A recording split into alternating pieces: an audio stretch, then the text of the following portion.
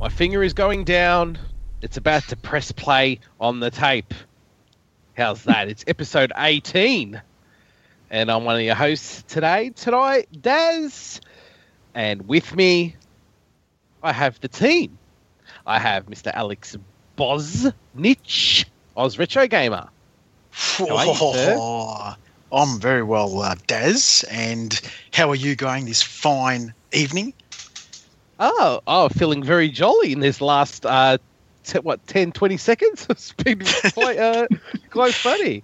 It's been a strange beginning to this podcast, and but we'll get there. We'll get there eventually. So sorry, Daz. Go on. Okay. Yes. Next, we have AC Aaron Azar. How you going, mate? I am good, gentlemen. Yourself? Very well, very well. And well done on the last episode for hosting. You did a great job. Thanks, guys. It was a bit of a shame missing you out there. It was a good chat. It would have been good to have you along, but worked out well. That's all right. It might have got you used with me not being there, but we'll get into that later. Ooh. Okay. Now, as Alex was saying, it started off very strange beforehand. There's a reason why, and that's because we have Alex Serblander with us. How you going, mate? It's showtime. It's showtime, exactly. The famous phrase from the Retro Domination podcast. That's right. How you going, guys? Good. Good. Fantastic. Good, yeah, pretty good.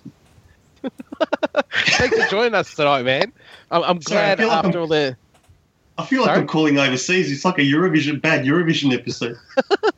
I was going to say, we have to let people know that we're using Atari 8-bits tonight to record this podcast. Exactly. That's right. And what is our topic tonight, Alex? Oh, geez, you put me on the spot, man. Come on.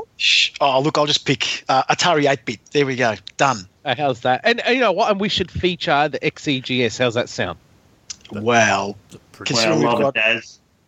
I know we've got Serby on tonight's episode, so he's a massive XC game system fan, and we'll definitely get into that one. Jack Tramel's parting 8-bit system from Atari. But man, there's a lot to cover this month. We've got publisher of choice. We'll get to that in a short while, and the social media channels as well. We've had a plethora of tweets, and I don't know how Facebook went. I bet you it went shit. Jeez, so brutal. So brutal. Am I correct, AC? Oh, spoilers. Yes. Okay, spoilers. Sorry, man. No, I have hijacked this episode enough. So, let's start. Where do we start with the Atari 8-bits, gents? How do we start it? Atari 400. Yeah, 1979, man. 1979, around November 1979, Atari, they released their 400 series and their 800 as well. And they actually did quite well, considering the only competition would have been the Commodore PET. And when did the VIC-20 come out? That came out a few years later, I think. Might have been 81? 81. Yeah. Yeah, but they actually sold a couple million units, which is phenomenal. Yeah. But especially at the prices. The prices were a bit insane. So the 800 actually retailed for $1,000 on release in 1979. Wow. That's like about 15,000 current dollars.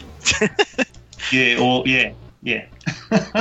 Without crappy dollar. Yeah, so it was huge for the 800. The 400 was just a bit under that. Like it was 550, so it was almost half. But yeah, that's big bucks for back in the day.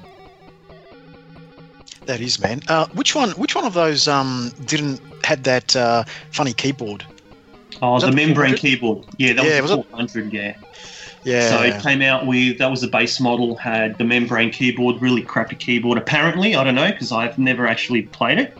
And it had one cartridge slot, whereas the 800 had two cartridge slots. And both of them had 4 controller ports, so you can play Mule, the good old 4-player port way, as opposed to a lot of 2 players. Serby, why does the 800 have two cart ports? That's a question actually for Jay Miner, Daz, because he was the one designed it, not me. Okay. Yeah, I have no idea. I actually just got my. I think one was for the basic cartridge or programming cartridges, Yeah. or even the operating system. And the other one was for games. But I think I only recently got an 800 after years and years of hunting. But I haven't really delved into that system yet. Okay. All right. Cool. There you go. But how nicely were they designed with the hidden thing, to put your cartridges in? Very, very Yeah. clever and very ahead of their time, Atari. So And this is before the NES. How's that? absolutely. So yeah, man. And I don't know. Is there any of you guys actually have played or used the 400 or 800 Ataris? Yeah. The 800 also had RGB output. How's that for 1979? Wow, man, you're blowing my yeah. I have to put TNT around my head and just push down the fuse. That's amazing. Then in 1983, sorry, moving right along in the A8 or the Atari 8-bit computer range, they released the XL range. And yeah, it was the 800, the 600, and the 1200. And look, I must admit, I've got the 800. Those things were built like bloody tanks. I'll tell you what, I reckon you can drop it off a 10-foot diving board and it will snap the concrete. Can we test the packs? Actually, I've got a few spares. Yeah, we can do that. No, I was just joking. They're not a Commodore machine. I'm not going to sacrifice any Ataris. Sorry, guys. Okay. You don't have to go there. Nicely done, man. Nicely done. That was actually the last of their 8-bits before Atari split and Jack Tramiel took over. Might have been 84, 85, and that's when he gave rise to the XE. The XE series, and basically that came about because Jack Tramiel, what he does best is create cheap computers, right? And Power without the price, Alex. absolutely, and computers for the masses, not the classes. So even though that was a Commodore catch cry that he had, look, XE had the 65 and the 130 XE, and I think Serbi, was there another one that was released in Germany and Czechoslovakia? That was Poland. It was really popular, and that was the Atari 800. I think that was the last 8-bit by Atari that was produced. I haven't got that one. I've got a 130 XE. I've got an 800 as well, but I haven't seen this. This was PAL only, the 800 XE, so only in Eastern Europe, mainly in Eastern Europe. Yeah, it was really popular in Poland as well. And what I liked about them was they actually looked like a mini ST, which was Yeah, that was pretty cool. That blew my mind because I first saw one when I bought my 130 XE, and I've never seen them before. This was before the internet. And I just went, what the hell is that? They just looked like someone shrunk an ST or through the washing machine on Hot Cycle or something. Yeah. So is that pretty much got the same power as the XEGS? Yeah, Is it pretty much identical? Weren't I most- think Yeah, weren't most I about... think it is. Yeah. Yeah, look, the XCGS was actually the last of the newer series of the 8-bits, and it was purely because of Nintendo and the NES, and Jack Tramiel. Sorry, before I forget, XC stood for XL Expanded.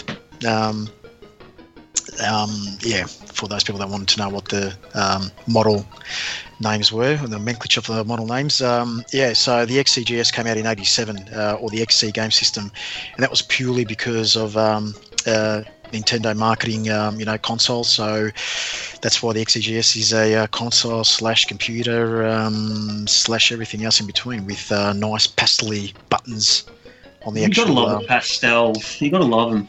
Absolutely, man, absolutely. So, it's I got introduced by that system by you, Serbi, and I've actually got a couple of them now. Yeah. And I've got an extra keyboard thanks to Aaron. Yeah, when it finally turned up, because who knew that if you missed a 1 off an address that it wouldn't go to the right spot?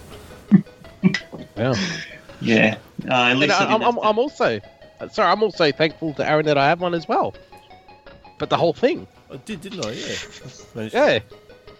Now, the interesting bit about this now, I don't know 100%, but are all the games interchangeable across the range? Like, can you actually plug in, I don't know, a cart from an XC into an XL and vice versa, or even Yes, going you back to can. the... Oh, yeah, wow.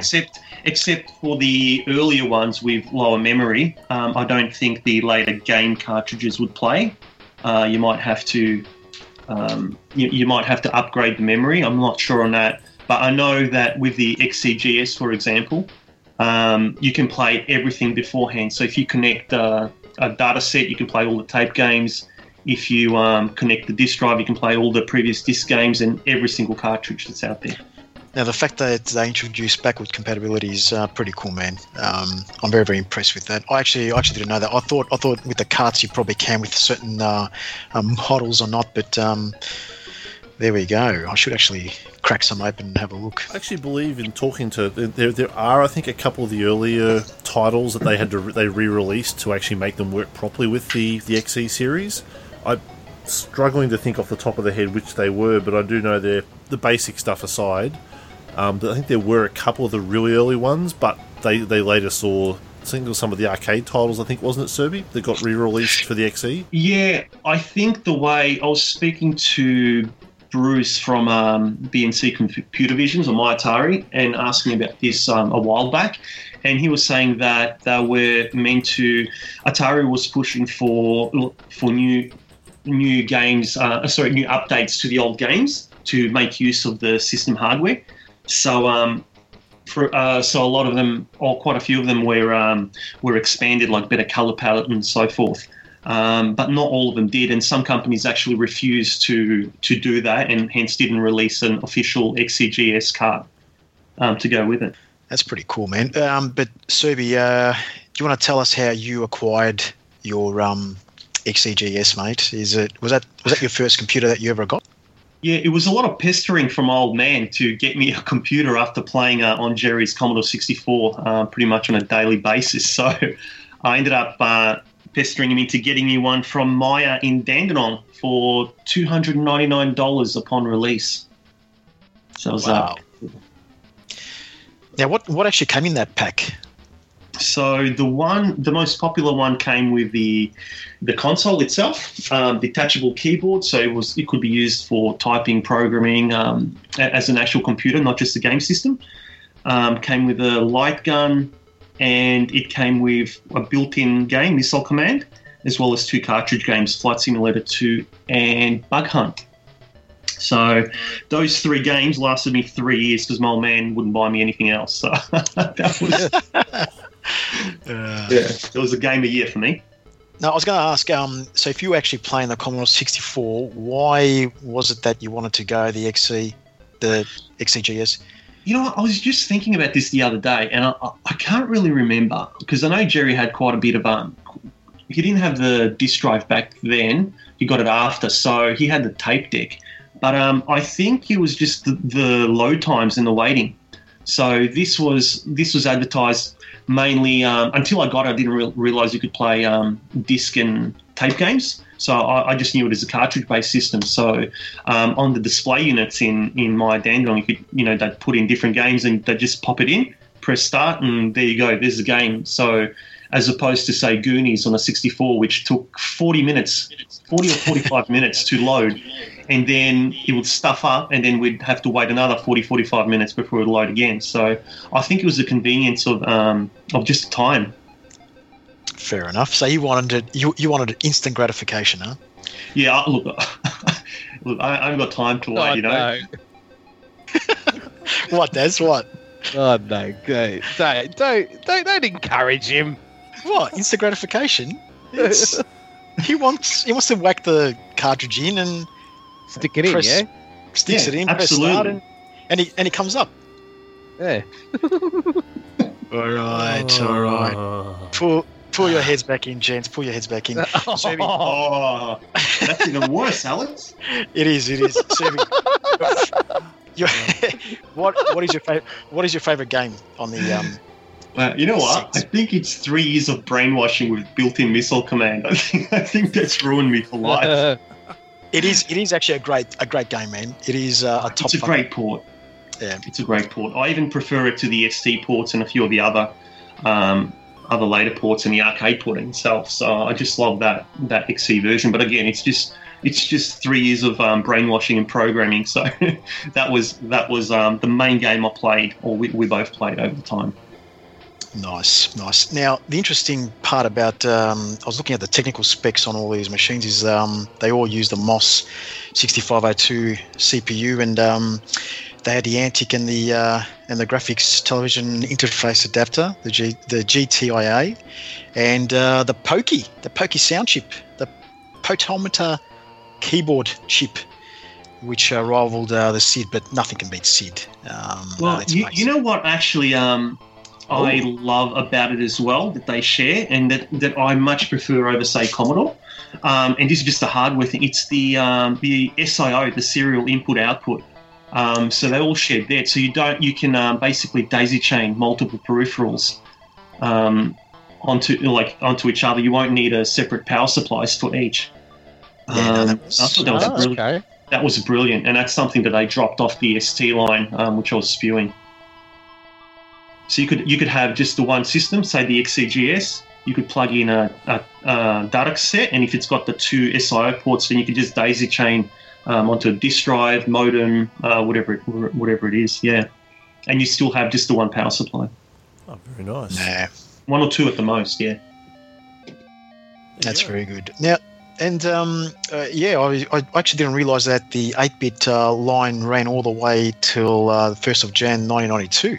Apparently, so that's a long while, from 79 to 92. When by then you had 16-bit consoles out, and the ST and Amiga were out, and so that's actually pretty cool that they ran officially till that point in time. Yeah, they were pushing it along. Do you guys ever remember seeing it around where you guys were growing up? The XCGS in particular, because that was the latest one. I definitely don't. No, I definitely don't. I actually don't recall seeing Atari computers in any stores that I visited, except when the ST came out, 16-bit. 8-bit, wow. I do not recall. The 2600 everywhere, right? But then 7800. I saw the 7800. Yeah, that's right. Yeah, but me too. But the computers, man. I even like the local home entertainment stores didn't have them. Maya, definitely, I can't recall seeing it. So neither the XL or the XC range. Unless I was walking blinkered in those stores, but I know it was always. I remember seeing Plus 4s, VIC 20s, and Commodore 64s, and even Amstrads. But I don't recall seeing Atari computers, except for the ST when it came out. But, yeah, well, that says a lot in itself, doesn't it? Yeah, I mean, but Commodore had the 64. I mean, that had a stranglehold here anyway. The only ones that I wouldn't expect to see here were the 800, because that was Eastern Europe market, and the 1200 XL, which I'm still after. That was only an NTSC model. But I'm trying to hunt one of those down. But I think the postage to Australia will cost me more than the actual system itself, and that goes for drug money. Yeah, they do. Look, I know. I think we were speaking about this in the last episode with Aaron about the startup screen. Now, I remember when I fired up the 800 before it died. It's so generic. There's no personality behind it, whereas, the Commodore 64 gives you the friendly, 65, whatever the hell it does, with the blinking, what's it called? Cursor. Cursor. Yeah, thanks, Daz. I lost my mind there for a second. Buffer overflow. That's the only thing that Atari, I don't know, they could have added a little bit more, personality to their computer range. But I think I know why. I remember you saying that, but I think I know why. and it's instant gratification because you have to wait for that shit to load. Yeah, whereas the Atari just loaded up straight. Like, let's go, baby, let's go. Nice. That's a great answer. That's a great answer. So what you're suggesting is this is why Atari failed, is because they blew their load far too early and. Yeah, they are. Yeah. They're definitely the rabbit, not the turtle. Fair enough. Now, when it comes down to Sid versus Pokey, what do you reckon, Serby? What's your what's your take? I've got more exposure in a 64. So I remember a lot more 64 and the 64 tunes. I haven't, because like I said, I'm only getting more into the actual 8-bit games now, particularly with the Atari Max cartridges and so forth. So I personally, it's a Sid.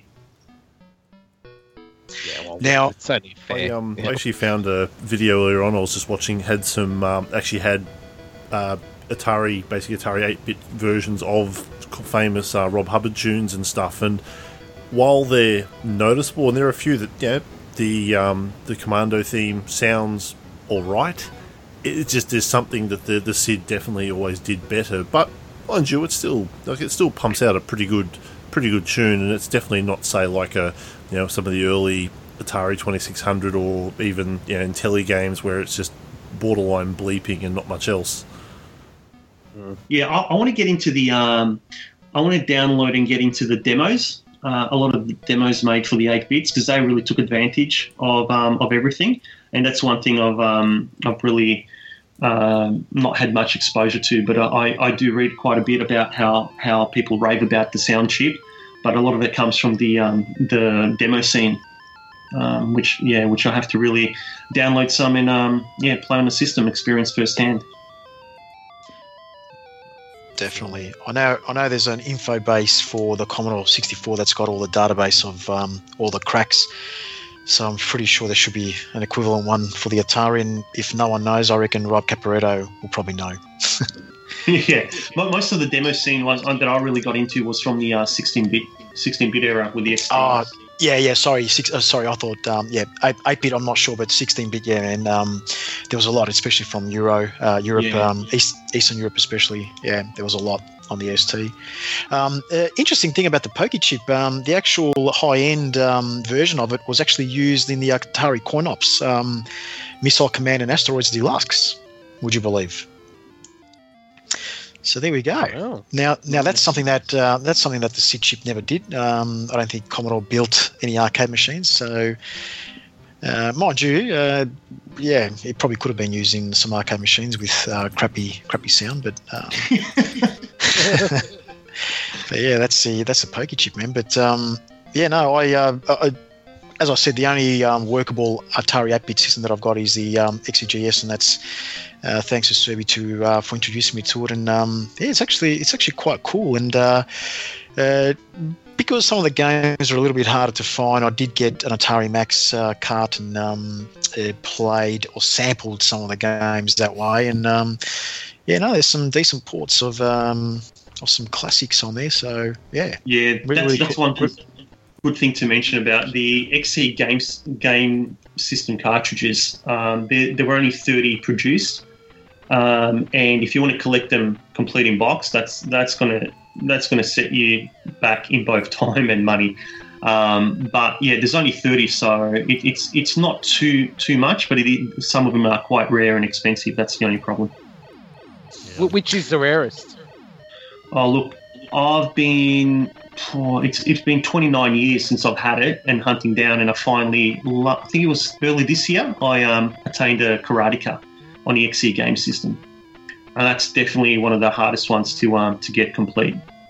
Wow, really? Wow, Yeah. I would think that would be the most common. No, like you can get Karateka on disc, very common for every other bloody system, but the actual XEGS. And I think they've tweaked it a bit for graphics or sound or something. I'm not sure, but even like loose cartridges, they usually sell for over $100 US. So yeah, that actually reminds me. Every time I would see on eBay Karateka, and it was always for the 7800, I'd always go, "Oh my god, I'm going to tell Serby." And I reckon I did that at least half a dozen times. I'm thinking, you idiot! It's this. I think at least half a dozen more than that, but I still appreciate it. Oh man, jeez, yeah. Actually, I just got something recently. It's called Atari XE Video Game Pack. 9 classic Atari computer games on a single cartridge for the Game Boy Advance. There were only 50 made, and was published by Good Deal Games. And I just recently got it, and that's still brand new and sealed. Cost me a little bit over $100, but the irony of this is, even though it's got the XE video game logo and everything, the games are actually ST games, not XE games. No way! Oh, really? Yeah, I knew that already, but I just had to get this for the collection, and particularly because of the rarity. Yeah, so it had Airball, which was on the XE, and it had Deflector, which was it was a prototype for the XE, but it wasn't released officially. But all those 9 games are ST releases. So someone cocked up on the in the actual marketing department, I think. So what was the actual title called? It's Atari XE Video Game Pack, right? And it's got the blue XEGS logo with a red XE. And the 9 games are Another World, Airball, Bubble Dizzy, Deflector, Eliminator, which is one of my favourite Houston games, as well as Nebulous, Flood, Gold Runner, and Return to Genesis. So, Interesting. I want it. It's for the GBA, you said, yeah? It's for the GBA, yeah. So this took me years and years to track down just any copy, but it happened to be sealed. But don't worry, there's still another 49 out there. Only. There's enough time for me to go and speak to my bank manager. That's good. Yeah, having a portable version of Nebulous would be nice. Yeah, well, the main thing I wanted is for Nebulous and Eliminator. I wanted those 2 games specifically on a portable. So, yes. Mentioning the games before, is it the interesting thing? And I think Daz, you and I have had a chat about this in the past, that the XE itself doesn't actually have a lot of original titles on it, does it? That a lot of the games were largely just arcade ports or Hero or things like that. Was there? Correct. Was there any, Serby, that you know of, things that stand out as games that work simply? You know what? I'm just looking at a cardboard cutout of the back of the box, which was my original XE Game System box from 1987. I cut this out to look at all the games that I would one day have. And looking at them now, they're all ports, except, Rescue on Fractalus, the Lucasfilm game, but that was on other systems as well. I don't think that was an arcade game. I think there was an exclusive to the Atari called Caverns of Mars. That was an Atari 8-bit exclusive, I believe. And that's about it. Everything else, like Miss Pac-Man, Quicks, 1-on-1, which is a fantastic game. Of course, the Star Raiders 2, which was quite popular in the States, but I don't know anyone here that really got into it. Rob Caporetto is a big fan, but he's one of the few that I know. Yeah. But that's a good point. Well, one interesting thing about the actual 8-bits, and this again took me years and years to track down, but there was an Arabic Atari 65 ST released, the Najm, or what's translated as Star, and it's all in Arabic font as well. Wow. Where did you get that one from? Middle East somewhere, or? Yeah, Middle East. I think it was Egypt. And the guy had zero feedback. Oh, and it was well over $100. I'm like, crap, what do I do? And I thought, well, you know what, I'll just risk it. And within a week later, I ended up on the doorstep. Well, there we go. Egypt Post works better than Australia Post. Oh, mate. Egypt Post. And a lot quicker. Wow. So, any last thoughts, gentlemen, before we move on to our public shelf choice? Daz, Atari, 8-bit. What has been your experience with them? Well, since I got my flash cart, I got one from Atari Max as well, but I got the compact flash version. I found the Atari 2600 ports were fantastic, but like Aaron was saying, I can't find any exclusives. And if there was any ports from like C64, for example, that were on there, and there ain't that many, they're just not. Maybe because like the resolution's lower, everything just looks too big, and it just doesn't feel right. But for Atari 2600 ports, I think it's fantastic. But yeah, I find that the games are hit and miss.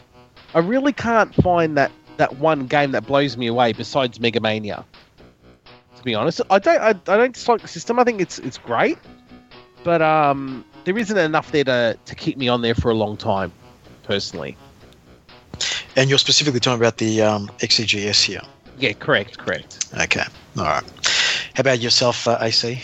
Yeah, I got put onto it after the second PAX when you guys had the GS running Blue Max. That it was the first time I'd ever actually been hands-on with one. So I lucked into one locally and thankfully had quite a few games. But to be honest, I'm much in the same boat as Daz. I like Blue Max on it. I play probably one of the titles I played the most out of all of it. But yeah, without a flash card, it's sort of hard to sort of say because I've only got maybe 9-10 titles. So there are which ones do you have, Aaron? Now you're putting me on the spot. Like Blue Max. I mean, were they all XCGS labelled carts, or were they also the older brown ones from the XL line? Bit of both. So I've got like Donkey Kong and a few Galaxians, Centipede, like a couple of the brown carts, but I've also got quite a few of the grey, or the bulk of the grey ones. Oh, sweet. Look, I've got several doubles, so if you want, just I'll hook you up with some that you don't have. So just send me a list, and I'll see if I've got anything that you don't have, and I'll send some your way. That'd be cool. I mean, I definitely want to get myself a Max at some point because, like Daz says, there's a few other things like Mega Mania and other stuff. It should be good to have a crack at. But look, they are a good little unit, and surprisingly enough, I seem to keep finding them down here in Tassie.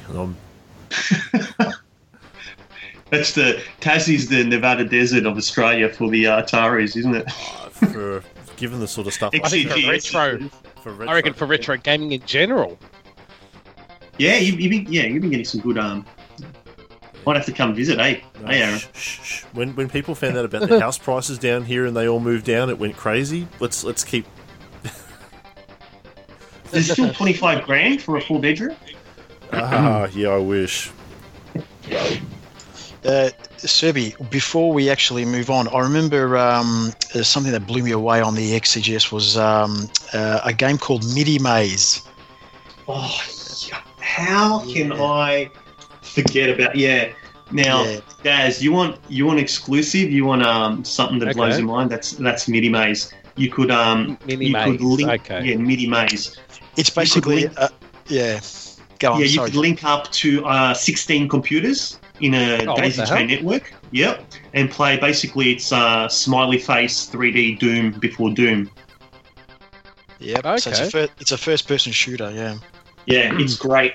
That's probably my favourite game on the Atari ST is called Mini Maze 2, which is an update of it, and it's multiplayer only. But with the other thing, with the XC, with the Mini Maze, you could link up an 8-bit XC to a 16-bit ST and play the game on different versions. Oh, wow.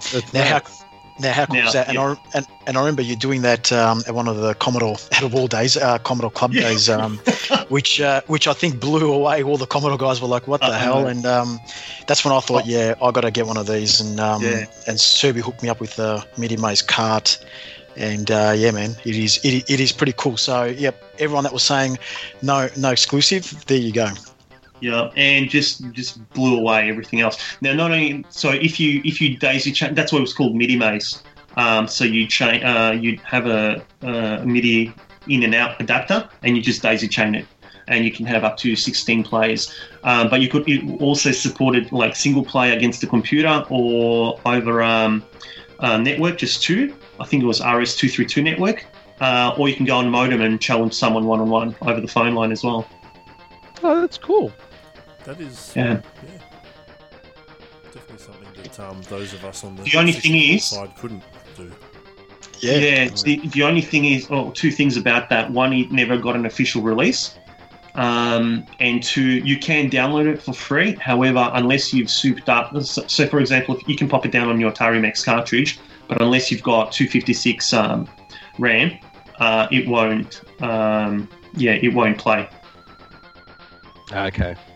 That's why, like the cartridges, they're about 50 US. If you can get any more, it's like from time to time, sometimes people make it. Video 61, Lancet Video 61 made it.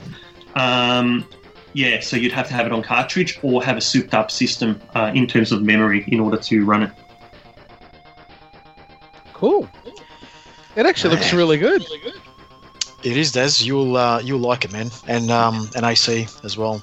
It's a lot of fun, especially getting mates all together, especially at places like PAX or at the club days. It's a lot of fun. Yeah, super. That's a good game. Number 2 is even like heaps better on the ST. Yeah. So, gents, are we all spent on the Atari 8-bits? Yeah, I'm ready to rock. Yeah. The next. You're ready to... Next one. Who actually had the publisher of choice this month? Was it UAC? So I put it to the group to ask who wanted to pick, and we had a couple of contenders, but Serby came forth with our good friend Mr. Minter, aka Llamasoft. Whoa. Yeah, look. It's something about it when back in 1980, beginning of 1987, when Jerry's house and he put on a game called Revenge of the Mutant Camels, and I'm like, what the fuck is this? And that sort of like stayed with me until now. So yeah, just love the wackiness of it all. Yeah, he definitely had his own distinctive style in a lot of his games. So yeah, Mr. Minter, who's still pumping out games, the great Yak.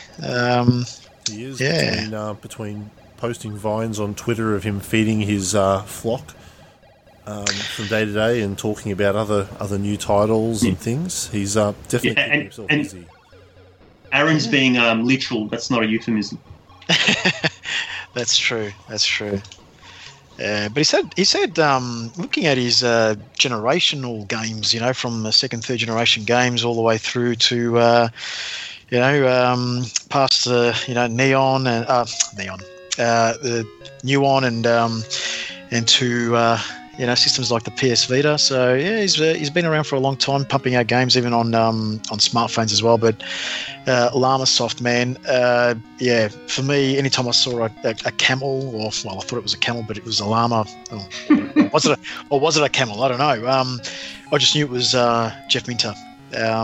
He definitely had his own distinct style to his games, and yeah, I mean, I don't know what you guys think of his games, but he pumped out quite a few, and they were always quite cool to play, and with awesome sound and graphics too.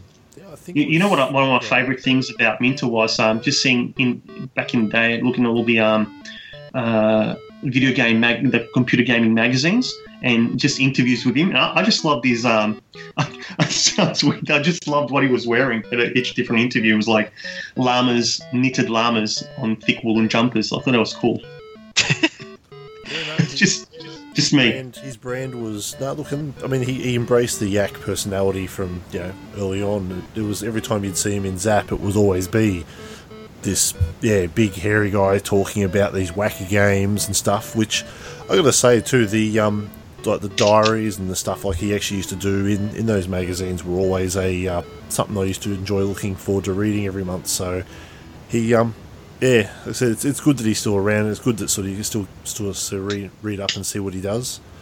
But what I thought was interesting though, because Llamasoft, at least early on, a lot of the stuff like everyone did back then though tended to be just clones of existing stuff. So I mean, Attack of the Mutant Camels obviously being a very heavily influenced by Defender, and Grid Runner being the Centipede clone. I mean, do you think that was a good thing or a bad thing, or is just something where he cut his teeth on that and that's just sort of what they stuck at throughout time?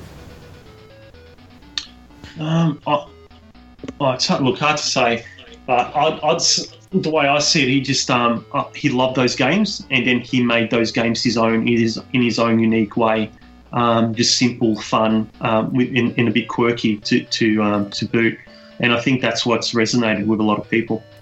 They might not have been, well, unlike, say, later on, like the Tempest 2000 and 3000 and the respective systems, they weren't really showcases of them, but they were just pure fun. A lot of them were just fun as. Yeah, no, I have to agree with Serby on that. I know Daz has been keeping quiet, so Daz, mate, the floor is all yours. Everybody on the floor. Everybody on the floor. Okay. No, that's a good echo. It is. What was I going to say? Firstly, I will make a point that I don't dislike his work. I think he's great. He's awesome at what he does, especially his music, and his graphic style is fantastic. But what I get annoyed is why he gets so much praise when he's just copied everything. Everything he does is pretty much a clone of another game with a different sprite. That's what annoys me. Now, if I'm gonna say like my favorite games, for example, would have to be Tempest, Robotron, and geez, I don't know what the third one would be. I'd say Tempest 2000. So I'm saying Tempest twice because Tempest was originally Atari's, but I just get frustrated. I'm being a smartass. But dude, what's the difference between that and people using the Unreal Engine to build games now? I mean, they're all reskinned. Like all the first-person shooters now. I mean, would you say the same thing about them? No, not necessarily, because that's just an engine. You know what I mean? Well, they can add different things. They can add a story to it. You know what I mean? It's still a different game. It's like saying Pole Position is the same as Outrun.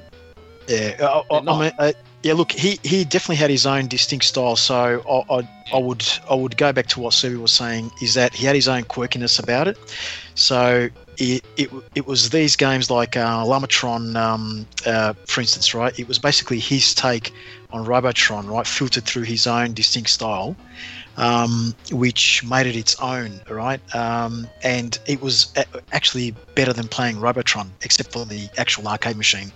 And so he took a game and actually made it through his own style of things, with graphics and sound and whatnot and gameplay, and to me he actually made it even better to actually play it. So Tempest, the only way to play Tempest originally is on the arcade machine, right? And no one's got those. Correct. Especially in Australia. But Tempest 2000 on the Jaguar, I mean, wow. that was the killer app on the Jag. So, and I know this is a computer-based podcast, so we won't talk about it too much. But again, yeah, it is a copy, to use a crude term, of a game. Yeah, but that's different. Yeah. But that's actually for Atari. That I say fair enough. And I absolutely love that on the Sega Saturn. I've got the Sega Saturn version. I think it's fantastic. But to me, the pinnacle Tempest version, I reckon even better than the original arcade, is TXK.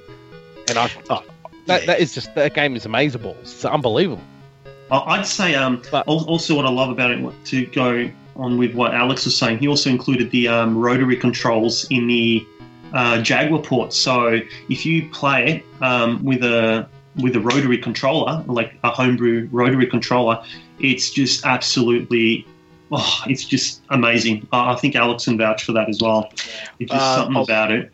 Yeah, I was going to save that for my top three Llamasoft games or Jeff Minter games, and that was the exact reason. Like Tempest 2000 with a rotary controller, seriously, is it's probably my top 10 favorite games on any system.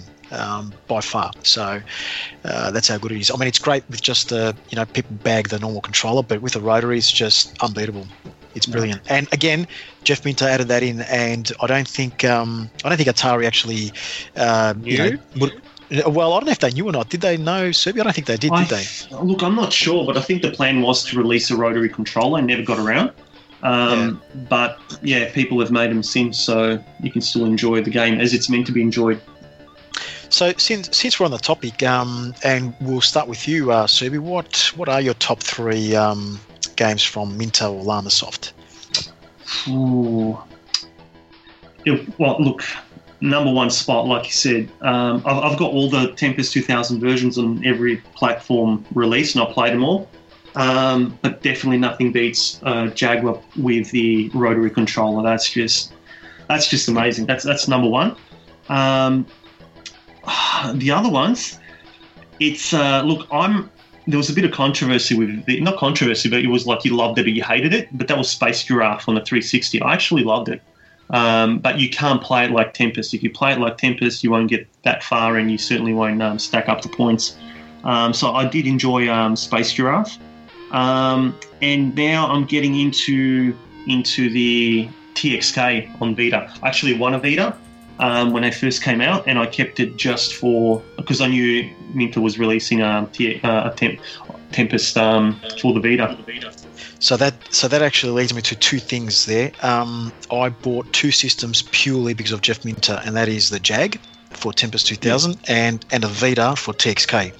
So both, they are Tempest, reskin Tempest, right? But that's the power of his games, is that it actually made me buy those systems because of that, of his games. Well, I also bought a Nuon just so I could play Tempest 3000, which still has an awesome rocking soundtrack. That was just, I love the soundtrack. The trifecta. No, that's a top list, Serby. And AC, how about yourself, mate? Oh, sorry. Go on, Serby. I was just going to say, before I move on, the other 3 things I love is VLM, Virtual Light Machine, in a Jag CD player, in the Nuon, and in the, as you said before, the Freudian Slip Neon, which was in the Xbox 360. And they're just, it's just brilliant. But there's something special about the Jag CD one, just the heavy pixelation of the colours and everything coming out, and that was, Oh, so was that his creation? Was it? Yeah, that's his. VLM 1 was in Jag. VLM 2 was in the Nuons, but the different Nuons had different effects. The best ones being the Samsung N500 series, and then the Xbox 360 that had the Neon. That's his Virtual Light Machine 3, and you could actually interact with it with 4 control. If everyone had a controller each, up to 4 players, you could change all the effects that you were listening to. Oh, very, very cool. But, AC. Yeah, mate. So sticking to the 8 and 16-bit, because otherwise I'd just go on about TXK endlessly. Mate, the two Attack of the Mutant Clones on the 64. Mutant Camels. What have you done to me, Daz? What's that? It's Daz's fault. Apologies to the Jeff Minter fans. I did not mean that. Attack of the Mutant Camels 1 and 2 were because one of my first introductions to his games. Just again, back then I didn't really know what Defender was. So to me, it was just I'm shooting camels, or I'm a camel shooting camels at other camels. It was weird. And the other Camel Hunter. It was they were strange, and that was I think what really resonated throughout. But the third one was actually what sold me on wanting to get a CD32 was Llamatron. I picked up on a PD disc when I got a friend's CD32 for him up north and brought it home and thought I'd have a play, and that was on the disc, and that was pretty much what sold me on wanting one myself. So there we go. So there's another system that was bought because of a Jeff Minter game. This is true. Daz. Well, my first experience was like, what the hell is going on? And I didn't know what I was doing, but I didn't mind it. And that was Sheep in Space. Are you still talking about video games, Daz? Yes. No. Come here, Sheepy. No, Sheep in Space was a weird one. It was like a shooter that you could. I think if I remember correctly, you can either walk upside down. You're a llama, and you got to shoot sheep. I think I can't remember. It's been that long. Are you sure you're not confusing with Pigs in Space from the Muppets? Haven't you heard of Sheep in Space? No, Sheep in Space was definitely a shooter. You could fly either way, and you could walk on the ceiling. You had camels flying at you, and That is brilliant. No, that's something I have to definitely check out. Had Yeah, morning, it's really screwed up. I think eating But- food. but- and, yeah. yeah. Like, you probably know, remember more than me because it's probably one of the first games I played on the thing. But top three, or I'll try to. I'll stay clear from TXK. But I'll go Tempest 2000 on the Sega Saturn. That's my number one for sure. Wow, it's really hard. I'd probably go for what's it called? Is it freaking? Geez, I already forgot what it's called. I'm trying to look for the list here, and I can't remember what it's called. Attack of the Mutant Camels. And there was a sequel, wasn't there? Yep, Revenge. Yeah, Revenge. Yeah, I think I played that Camels, yeah. one more. But yeah, I'll Yeah. chuck them in 2 and 3 because they reminded me too much of what's it called? Empire Strikes Back on the Atari 2600. Instead of what are they? The Walkers? Yep. What are they Yeah. called? Those Walkers? AT- Yeah, instead of Walkers, though. AT-ATs, yeah. Yeah. Instead of that, you had camels. Or the at. Yeah, that. Which is yeah, actually, that's how you're supposed to actually pronounce them. Is it? I don't know. Surely Yeah. a Star Wars fan will advise us on Facebook or Twitter. AT-AT, as they're not actually referred to anything other than, I think, the walkers in the movies, but AT-AT is generally how you hear them referred to. Yeah, in the old commercials. Yeah. Have a listen, Daz. Get on YouTube.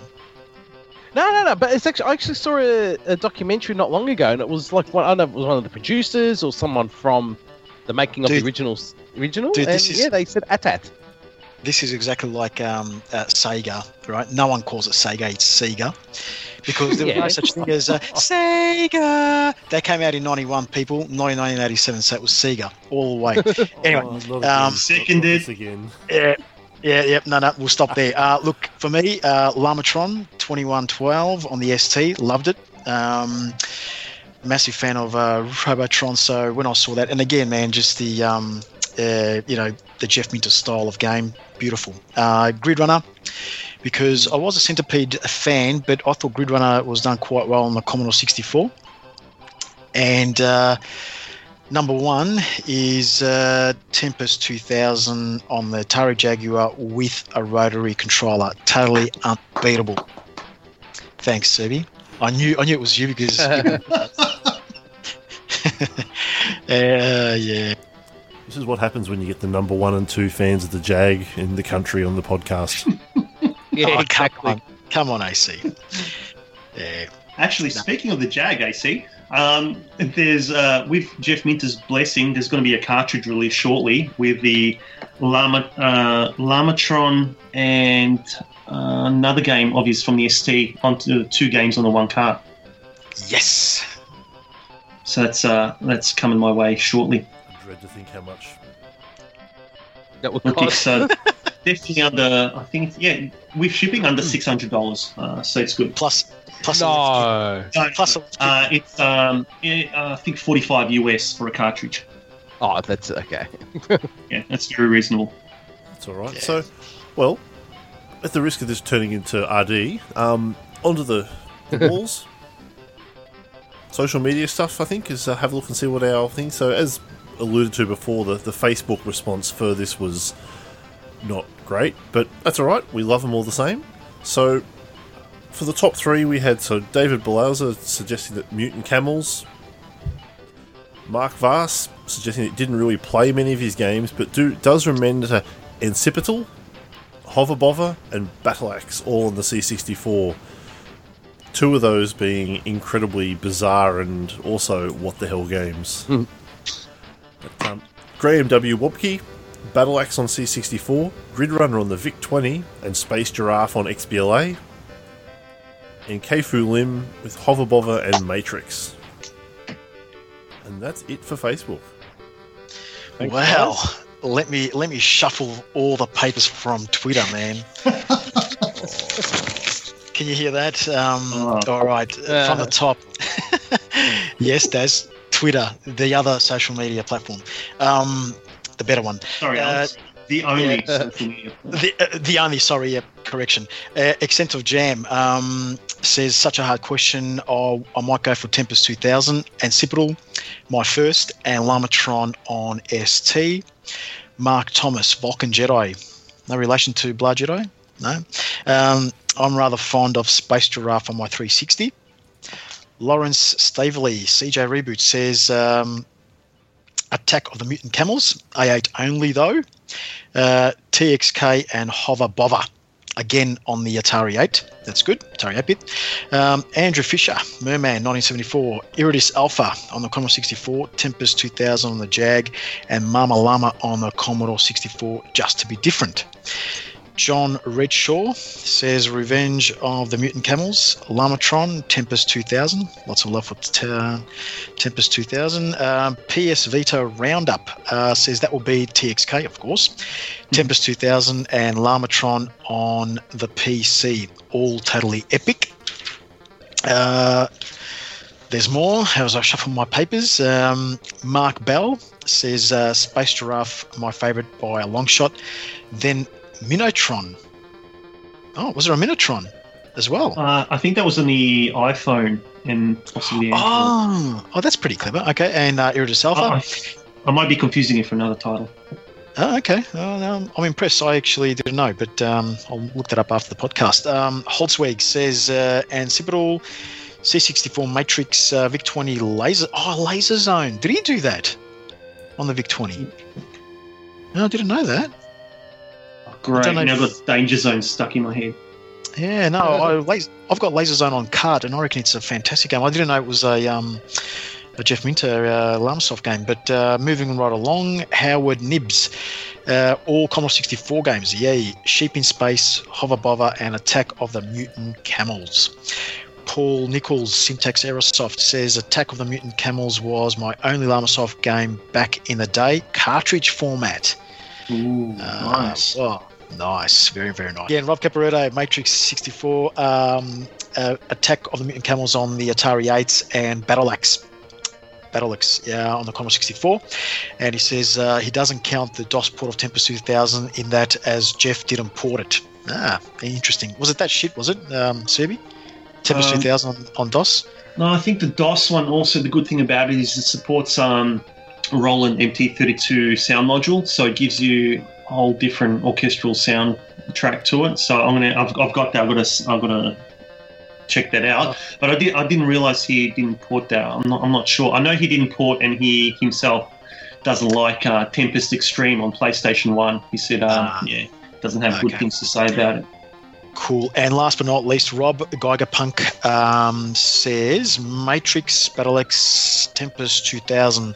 Though it's a tough call with Battle X between Iridis Alpha, Sheep in Space, and Space Giraffe. And on that note, mate, Twitter, burn, baby, burn. Burns Facebook again. That's all right. That's good. And just like that, gentlemen, we've hit the hour mark, would you believe? We have. Yeah. Wow. Yeah. It took a while to get there, mind you. We've been at it for 2 hours, but we've only been we've only been recording for one. But that's another story, isn't it, Daz? That's right, and we have another story, don't we, Alex? It's a sad one. We do, Daz. We do. It is with a lot of sorrow and heavy hearts. That yeah. Oh well, Daz, you can announce. I'll announce it. Myself and Alex will be departing the show as of today. So this is our lucky last. Yeah, but I was going to say it's not a goodbye, but I see you again. And yeah, I got to thanks. I got to send a thank you to yourself, Daz, for the opportunity, because it was your idea, and all of our guests, including Serbi, for coming on the show. Sorry, I broke the podcast. You broke it, man. You broke it. No, look, it's been fun having everyone on, and also educational stuff I've learned from people like Tony Cruz for one, Rob Caporetto, and the rest. Fantastic. And HC, mate, what can we say about you? But you've been a godsend, I reckon, for Press Plant Tape. Pretty much running the whole social media stuff on your own and doing a phenomenal job at it. So I think Press Plant Tape is in very, very good hands. Don't you reckon, Daz? I honestly agree. And I couldn't be more comfortable passing the torch over to him anyway. So Yes, so it's Yeah. a new epoch. It's a new epoch under Aaron's stewardship. And just Right, as a right. as a fan of the podcast from first to now and beyond, just want to echo that. And Aaron, you did a great job last episode as well, mate. Really enjoyed it. So looking forward to the future ones. Thanks, guys. Look, I think, as I said before, I appreciate the opportunity of both yourself and Alex, Daz, just actually having me on with little or no experience of this sort of stuff. So it's been a learning game, but look, I am definitely keen to continue this on because it has been a lot of fun, and yeah. But I'm going to miss you guys. Not that you'll be that far away, because I'm sure if there's ever we'll an still be opportunity there. to drag you on and have a chat every so often. Absolutely. Yeah. Sounds good, man. Sounds good. Well, yeah. About you like learning and starting, mate. I mean, I think you took those training wheels off the first 5 minutes that you were on the first show. He did, didn't he? He did. He was Yeah. like a duck to water. AC. He's like screw this shit. Me get those training wheels off. Unshackled, mate. I'm actually picturing you on a little kid's bike with training wheels. Oh god, big, hairy, Wow. bearded. Oh, that's not a mental image I needed, and I'm me. And how tall are you, AC? You're 6 foot something, aren't you? 6'4". Wow. On a little Wow. tricycle. Daz, come on, man. Yeah. They just riding down the street. There's kids inside saying, "Mom, there's that man again." You're out of control, Daz. But yeah. In all seriousness, I'm really gonna miss. I'm gonna really miss doing the show, and I'm very happy to, like I said, pass on the torch to Aaron, and thanks to everyone that I've gotten on the show. That made friends on this show as well. So look, I'll be back. I'll be back sticking my head around, in there once. Now, can you- noon, so Can you put a Arnie soundbite there? I'll be back. I'll be back. Yeah, that's it. Thanks, man. You ruined my intro. Oh, Five-year-old Arnie. Thanks, mate. Big emotional moment. Hey, Yeah. you wrecked it. Wrecked it, mate. So look, it's not the end. Keep listening, guys, because Aaron's going to kick butt. So again, thank you. So is there anything else anyone wants to put in before we head off? Any shout outs, guys? Any thanks? I mean, thanks Serbia obviously for coming along after we got all our Skype drama sorted. Well, thanks for hanging around after I got all my Skype drama sorted. Thanks for having me on. I feel honoured being the last one, so cheers for that. Thanks to you guys. Shout out to the other Weird and Retro crew. Also, just in terms of the since we're talking Atari, there's a lot of information on Antic, the Atari 8-bit podcast. They just cover a lot. If you want to know Atari, that's just hardcore into the whole history and things. And last but certainly not least, shout out to my cat Benny, who's out there walkabout somewhere for 2.5 fucking weeks now. So if you're hearing this, buddy, come home. All right. Oh no, Bastard things. Betty and the Jets. That's where he got his name from. Oh, did you really? Yeah. He probably caught a jet, man. But he's a unique kitty. Oh, man, I'm sorry to hear that, man. Hopefully he comes back home. Yeah, geez. Yeah, I've been hearing so many bloody stories of, 2 weeks, 3 weeks late. Girl told me, 9 months later, our cat came back, I'm like, what the fuck, 9 months? What So, do they yeah. do? They're Unreal. assholes. Actually, cats are awesome, come on. Yeah, but they're awesome assholes. Yeah, they are. Yeah. Anyway, sorry. I got one shout out actually. Seeing this is an Atari episode as well, the Atari XEGS podcast. You can jump on that as well. That's actually a really cool show, and I think they're going to be releasing their 5th episode. You got Dave there, so a big shout out to Dave. So yeah, and a big shout out to everyone for listening and supporting the podcast.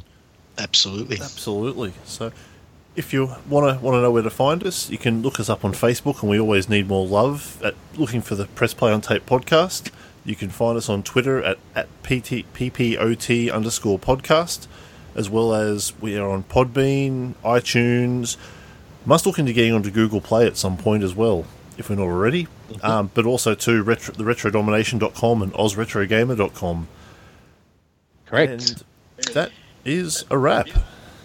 Woo! Thanks, AC. Thanks, there you go, Thanks, AC. Daz. Okay. Guys. And Hey. our apologies to Freakin' Frankly, we've run out of time tonight. Oh, Yeah. nice. Adios. Adios, All right, guys. See ya. Bye.